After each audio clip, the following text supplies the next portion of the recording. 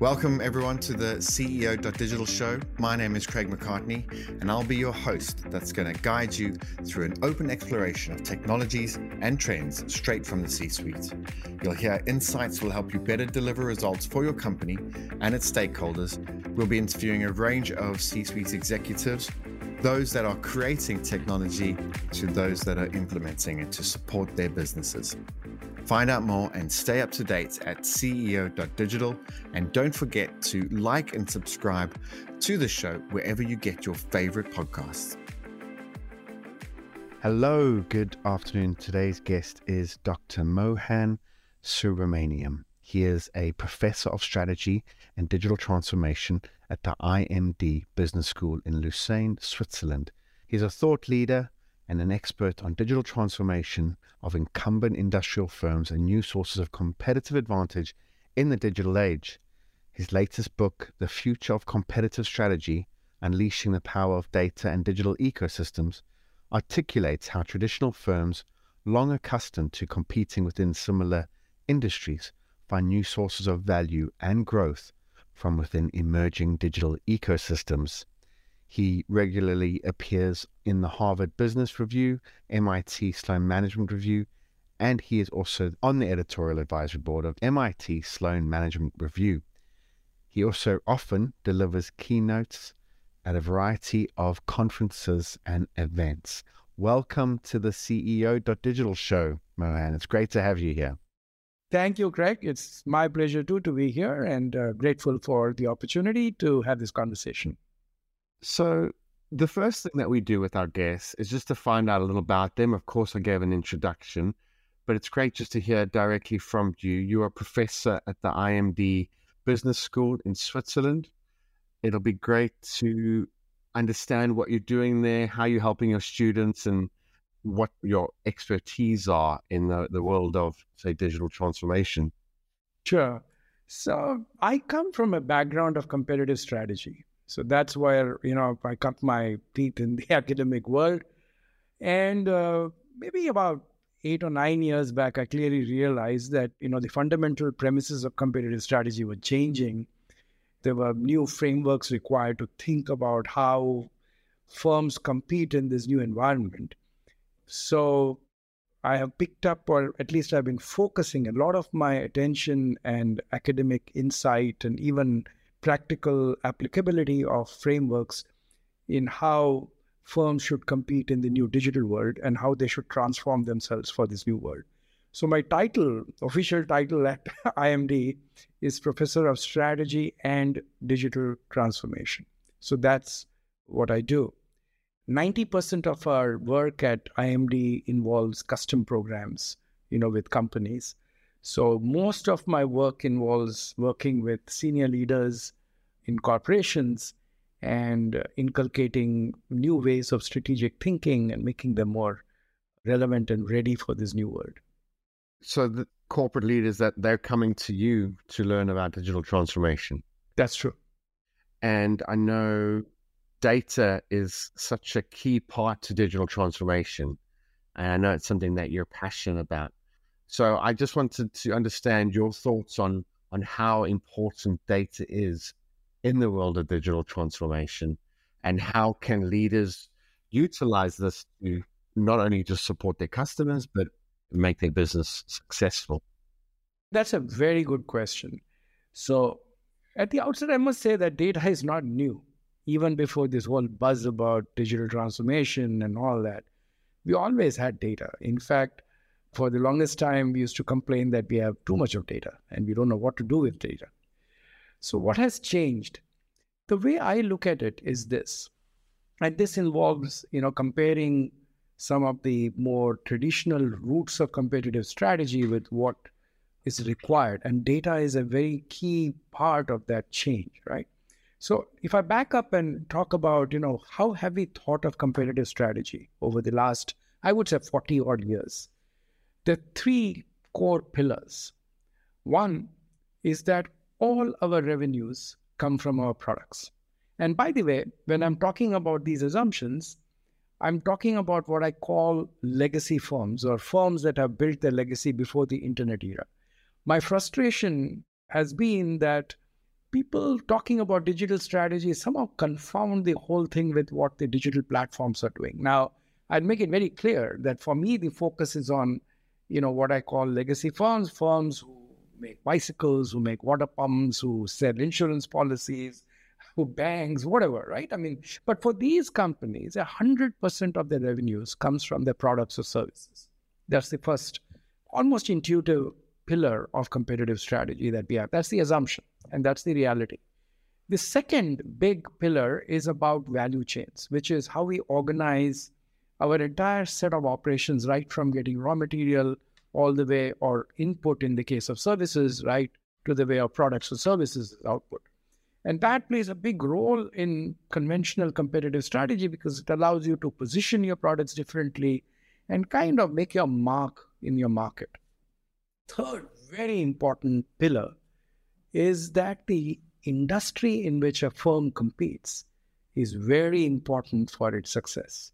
And by the way, the people familiar of Michael Porter, who basically revolutionized our thinking somewhere around 1979 or 80 was his book. He brought this out very elegantly with the 5-force framework. Essentially, the core argument was that industry structure or the way your industry characteristics are because of scale economies or barriers to entry or how powerful your buyers are and so on and so forth, they have a huge role to play in how successful you are. Okay. Now, those are the three key pillars. And so competitive strategy has been about what products, what markets, how do I differentiate myself through value chains, and how do I marshal the forces in the industry for competitive advantage. Okay.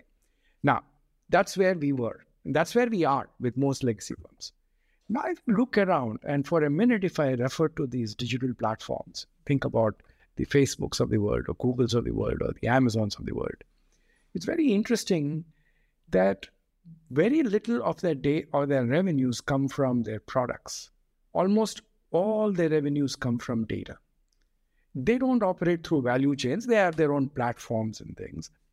And most importantly, they don't rely on industry structure necessarily to build competitive advantage. For them, something called digital ecosystems, which we'll talk about a little, they amplify the value of their data. So we all know that Uber's value comes because there are more drivers and more riders, and the more their digital ecosystems, the more powerful their data. So here's where we are. Legacy firms, 100% of our revenues come from products. These digital platforms, 100% of their revenues come from data. Something has changed. And they are the most valuable companies in the world, by the way. So what has changed? There is something that is different about data.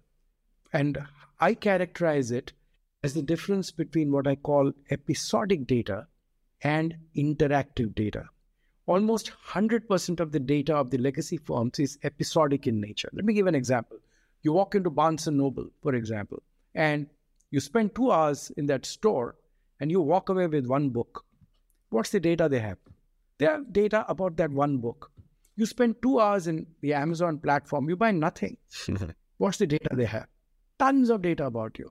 That's the difference between episodic and interactive. And what I've been trying to say is that if legacy firms want to really participate in this new world, they have to start thinking about data differently. Episodic data is meant to support your products. Interactive data, if you really want to leverage that, you need to use your products as conduits to get interactive data. And that's a very different way of thinking strategically. And that's what my book is a lot about. Yeah, we'll definitely touch on your book. I was going to ask you, what advice are you giving to people who have a legacy organization? How can they go about turning that data into a parallel product, which I know is something you've mentioned before? So again, if I back up, for many years, when we were thinking about competitive strategy for legacy firms, it's not that we had not noticed platforms evolving. Remember when Microsoft first came and, during the internet era. And so we said, okay, Microsoft it's a tech firm. We don't have to deal with them. We are different. Because what Microsoft did, we could not do. Today, it's not that. Today, we have sensors. Today, we have IoT. Today, we have AI, which has become so ubiquitous that you literally are leaving money on the table if you are not thinking about how to use them to transform your business models. So let me give an example. We all know about inhalers that we typically use to manage asthma. You probably would know people who have had asthma. I've had occasional asthmatic attacks, and we use medications. Now, this is not a new product. It's been around for a very, very long time. It's a small little device. You put in your mouth, you squeeze the canister, you take the medication. There are two types of these inhalers. One is what you use on regular prescription basis, which is a 1 puff a day or 2 puffs twice a day or whatever. And the other is what we call a rescue inhaler, okay, where you get a sudden attack and the physiology in the lungs are different, and you need some different medication. Now you have a smart inhaler. And what does that do? It has a sensor. But the big difference now is that it captures interactive data. Like what? Even if you're not using it, it is streaming data in terms of where is it located. Now, why is location important? You have a sudden attack, you want to know where that inhaler is. Because it is tracking you almost all the time, 24/7, it can remind you to take your medications. Why is that so important? Because it has shown, and studies have shown, that your compliance improves. Now, these are what I call more basic features, but there are far more advanced features which are possible if you really exploit the power of the kind of interactive data that you can get from your smart inhaler. One of the things could be that it can track all kinds of allergens or triggers for your asthmatic attack. It could be pollution, it could be dust, it could be mold, whatever it is. Now imagine when this interactive data, which is coming pinpointed from your specific inhaler, your specific location, and you can connect it with a whole bunch of external entities to start predicting when are you likely to get an attack, where should you go, where should you not go. These are all huge, huge improvements in what you can do with the medication through data. But now you notice there's a big difference. The regular inhaler uses data, but for things like how many inhalers have I sold, what's the contribution margin, what's the inventory in a particular warehouse. So all to support data. On the other hand, here, now the smart inhaler is using traditional data. It's not that it's not, but in addition, it becomes a conduit for new kinds of data, which can expand the business scope of companies. And by the way, now that product is operating as a digital platform if it connects you to third-party entities, just like what Uber does. We have a proof of concept from these digital platforms. And I think that legacy firms should use that understanding. Very good examples there. You mentioned the word digital ecosystems a couple of times, Mohan. I'm wondering, what is your sort of definition of a digital ecosystem, and then how can companies utilize these to sort of harness that data? That's again a very good question. And in fact, interactive data and digital ecosystems go hand in hand, and they become the two fundamental pillars of what I describe as the future of competitive strategy and my framework for digital transformation. Okay, so let me answer the question directly first. How do you define a digital ecosystem? I define it as a network of data generators and data recipients. And it is very obvious in the case of an Uber, for example, that drivers and riders are all data generators and recipients, and so are a whole host of different app developers who are part of that platform, which allows Uber to give a variety of different services. Now, legacy firms are not platforms. They have value chains, and then they have products. How should we think of digital ecosystems for legacy firms is one of the key contributions of my book, apart from pointing out the difference or the framing of episodic versus interactive data. Now, the way I start thinking about a legacy firm's digital ecosystem is by looking at its fundamental network as it operates today. How does it operate today? It has a value chain and it sells a product. Now, if you think of that value chain, it's a pretty complex network for a whole bunch of companies. If you think of sophisticated companies in terms of the networks, the complex networks they have, think of Boeing or Airbus. There are thousands and thousands of components and suppliers and so many things that are going on, which you could easily call an ecosystem. But when does it become a digital ecosystem? Is when that network gets digitally connected. So when your value chain and the various assets and entities in that value chain get digitally connected, that's the first step for a digital ecosystem for a legacy firm. And I call them production ecosystems. These are the digital ecosystems in which you produce and sell. And by the way, it started somewhere in the 70s with IT systems, and they were very clunky initially, but now with ERP and cloud services, things are getting better. But of course, with IoT and sensors, you can enrich that digital ecosystem far, far, far more. Okay, so that's production ecosystems. Now, you've sold your product. In the old world, after you've sold your product, you have no way of tracking what the product is doing. I joke about this. If you think of, this McDonald's, the golden arches that are all around, also in the UK, wherever you go, most of these signs have reads this way, that billions and billions of burgers sold. Now, evidently in 1994, they touched 100 billion burgers. And after 1994, they have stopped counting. It doesn't matter, right? They've sold it. Who cares where it has gone? And you'd be surprised of how many companies just lose track of where they have sold their products or what they have done. Now, imagine that these products are now connected. And if you can track how this product is interacting in its environment. For that, I take you to the concept of what I call complements. All products have complements. Cars have roads and, gas stations and petrol stations or independence. I mean, the complements are those that without them, the product doesn't have any demand, right? If you have a toothbrush, you don't have a toothpaste, there's no demand for a toothbrush.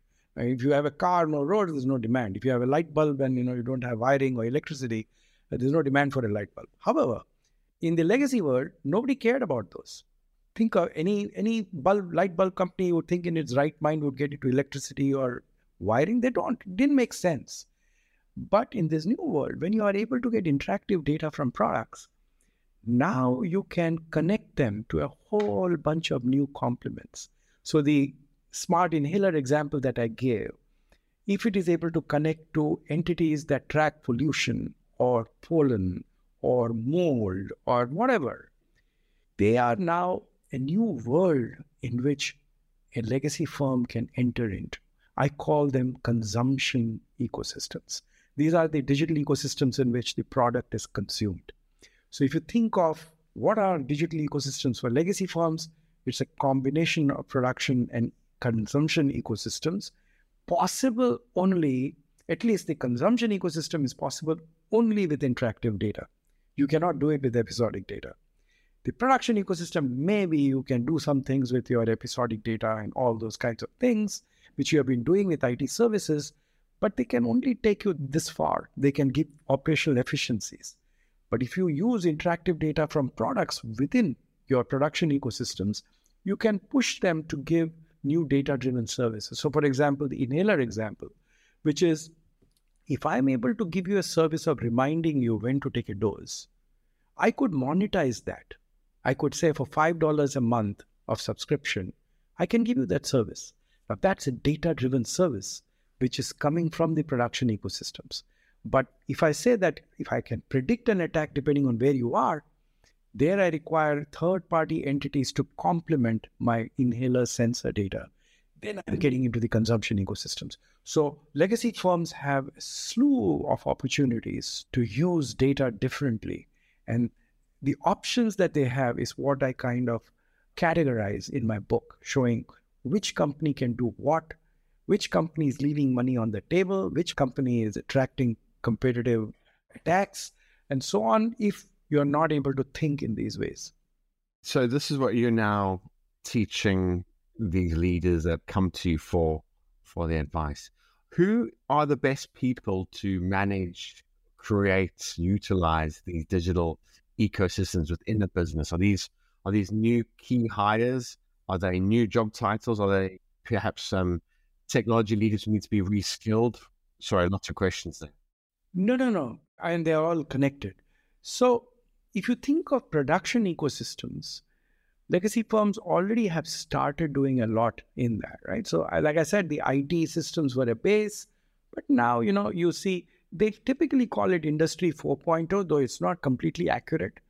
Industry 4.0 is the whole 9 yards, which is including the consumption ecosystem. So, but most legacy firms do not see their ecosystems in that way. I mean, they think of, and there are reasons for that. They're used to the risk-reward trade-offs with investments in IT technology. So if I'm adding AI to it, or if I'm adding some sensors to it, I kind of understand the logic. But to get into consumption ecosystems is a very different kind of mindset. It's scary for many companies, right? They don't understand that. But coming to your question in terms of the skills required and the inputs required, when it comes to production ecosystems, improving your operational efficiencies through modern digital technologies in your production ecosystem is something that is almost like a linear progression about what legacy firms are doing. A lot of it is with similar kind of talent, except that they might get some people with AI backgrounds and new coding backgrounds and so on and so forth. But, an example like a lights out factory, as we call it, which is that for weeks, a factory can run without any intervention, where different assets talk to one another. And these things are happening, by the way. That's like a kind of high-end example of operational efficiencies through modern digital technologies. But if you want to drive data-driven services from your production ecosystems, which is many of the companies, what they're doing today is to give what we call predictive maintenance services.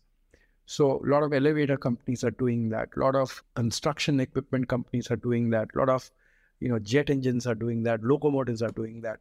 Where the advantage is that if you're able to track every single locomotive or every single construction equipment asset, then you can monitor and predict when a particular component will fail and give a service out of it, which is to say that, look here, if you have a downtime, you'll lose so much.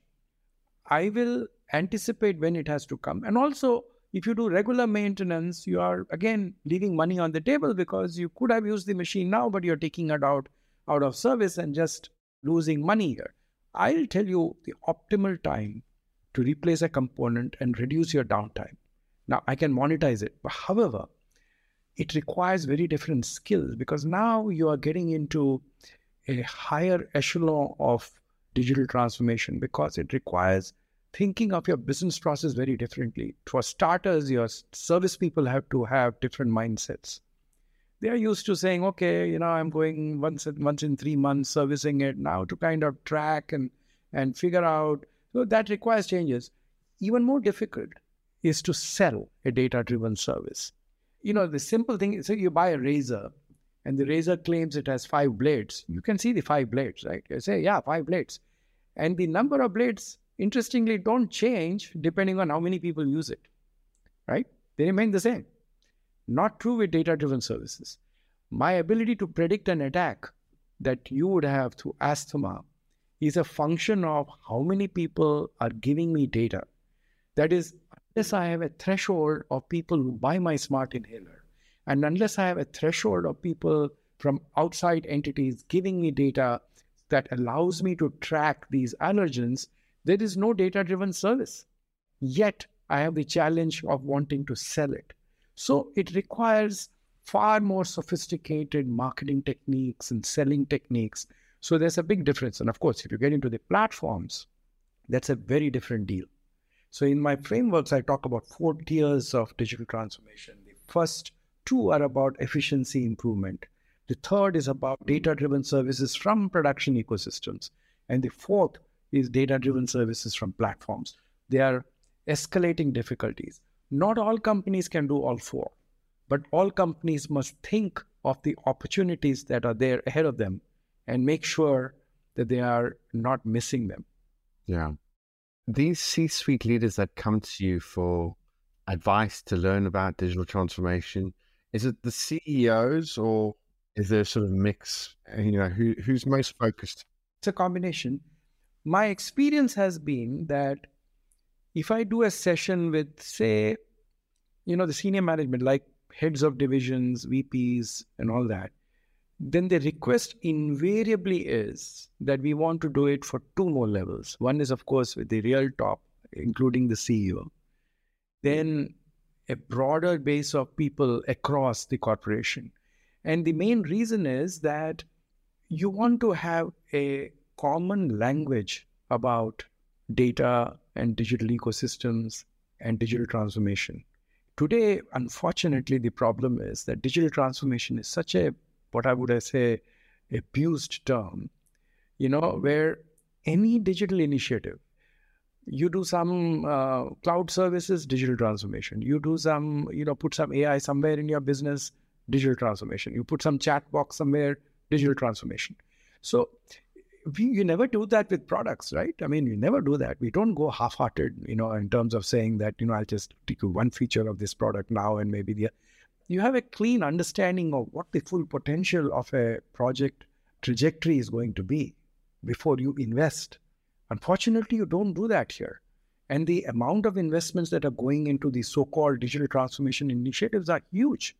All this is happening without a clean strategic vision. And that, I think, is a problem. And that is what I try to communicate with people and try to bring the urgency. Yeah. So, last question around digital transformation. Are there topics or themes that are not getting enough attention, in your opinion? I think the big elephant in the room here is privacy, data-driven privacy or data privacy. Now, that's a tricky issue, and it's very difficult to give pinpointed solutions to them. There are two issues that I would like to raise here. First is that there is always a trade-off between convenience and privacy. So, quick example, when we landed in Geneva, when we were moving from Boston out here, we came, normally we carry just, cabin baggage and things. I'd hate to check in baggage, but, we're making a big trip. And of course, we land in Geneva, one of the suitcases have not come. And we have gone through that experience, almost all of us, that you wait for about an hour and a half till you know that your luggage is not there. Then they'll ask you to go roam around the whole airport facilities, and then you go and stand in line. It took about 5 hours before we went home. All they said was that we will ship the thing to you. Now, think about the pain, right, in this. And what if there was a feature, say, with $5, you pay $5. And as you walk out of your plane, you'll get a text message saying that, hey, your bag was not loaded. I'm sorry. But, just text us the address you want to send it to and, and you go home. Now, that's convenience. Now, does it mean that you're losing privacy? Yes. You're telling somebody that, hey, you are traveling to Geneva or whatever that is. Now, it's true with any kind of segmentation, isn't it? That there may be lots of customers like me who would say, I would rather get that convenience. I don't care. So this is what legacy firms have to kind of figure out of how. That is one. The second thing is about ethical behavior. I believe that legacy firms have an advantage, particularly when they have good, trustworthy brands, that they can leverage the strength of their brand by being ethical and telling people that we'll give you these services and we won't abuse your trust. Unfortunately, a lot of these digital platforms, they operated in a time when nobody understood these things and they've really abused their power. And it's a pity that that is now coming on to legacy firms and, that they have to kind of go on an uphill battle to kind of show. But there are ways of framing. They're not very different from, looking at early adopters and stuff like that in terms of trying to get this across. But this is something very important. But of course, at the bottom of it, there is no substitute for ethical behavior. Don't do non-ethical things with data, even if you can get away with it, because in the long run, it'll come back to bite you. Great. Thank you for sharing that. I am just looking, and we are slowly running out of time. I feel like we could continue the discussion for very long. There's clearly lots to speak about. Thank you so much, Mohan. It's been really lovely meeting you, hearing your story, and thank you so much for sharing your insights with us. We'll, of course, add links and stuff to your book, and hopefully a few more people will read it. But thank you again for your time. Oh, thank you, Craig. Thank you for inviting me. And I thought it was a lovely conversation. I really enjoyed it. Yeah, me too. Thank you. I learned so much. I'm very lucky, and I can just ask silly questions, and it's just great because, I'm just absorbing all this information. I'm going to be a transformation expert, I think, at some point. Not right now, not yet. But thank you, Mohan. Yeah. Bye-bye.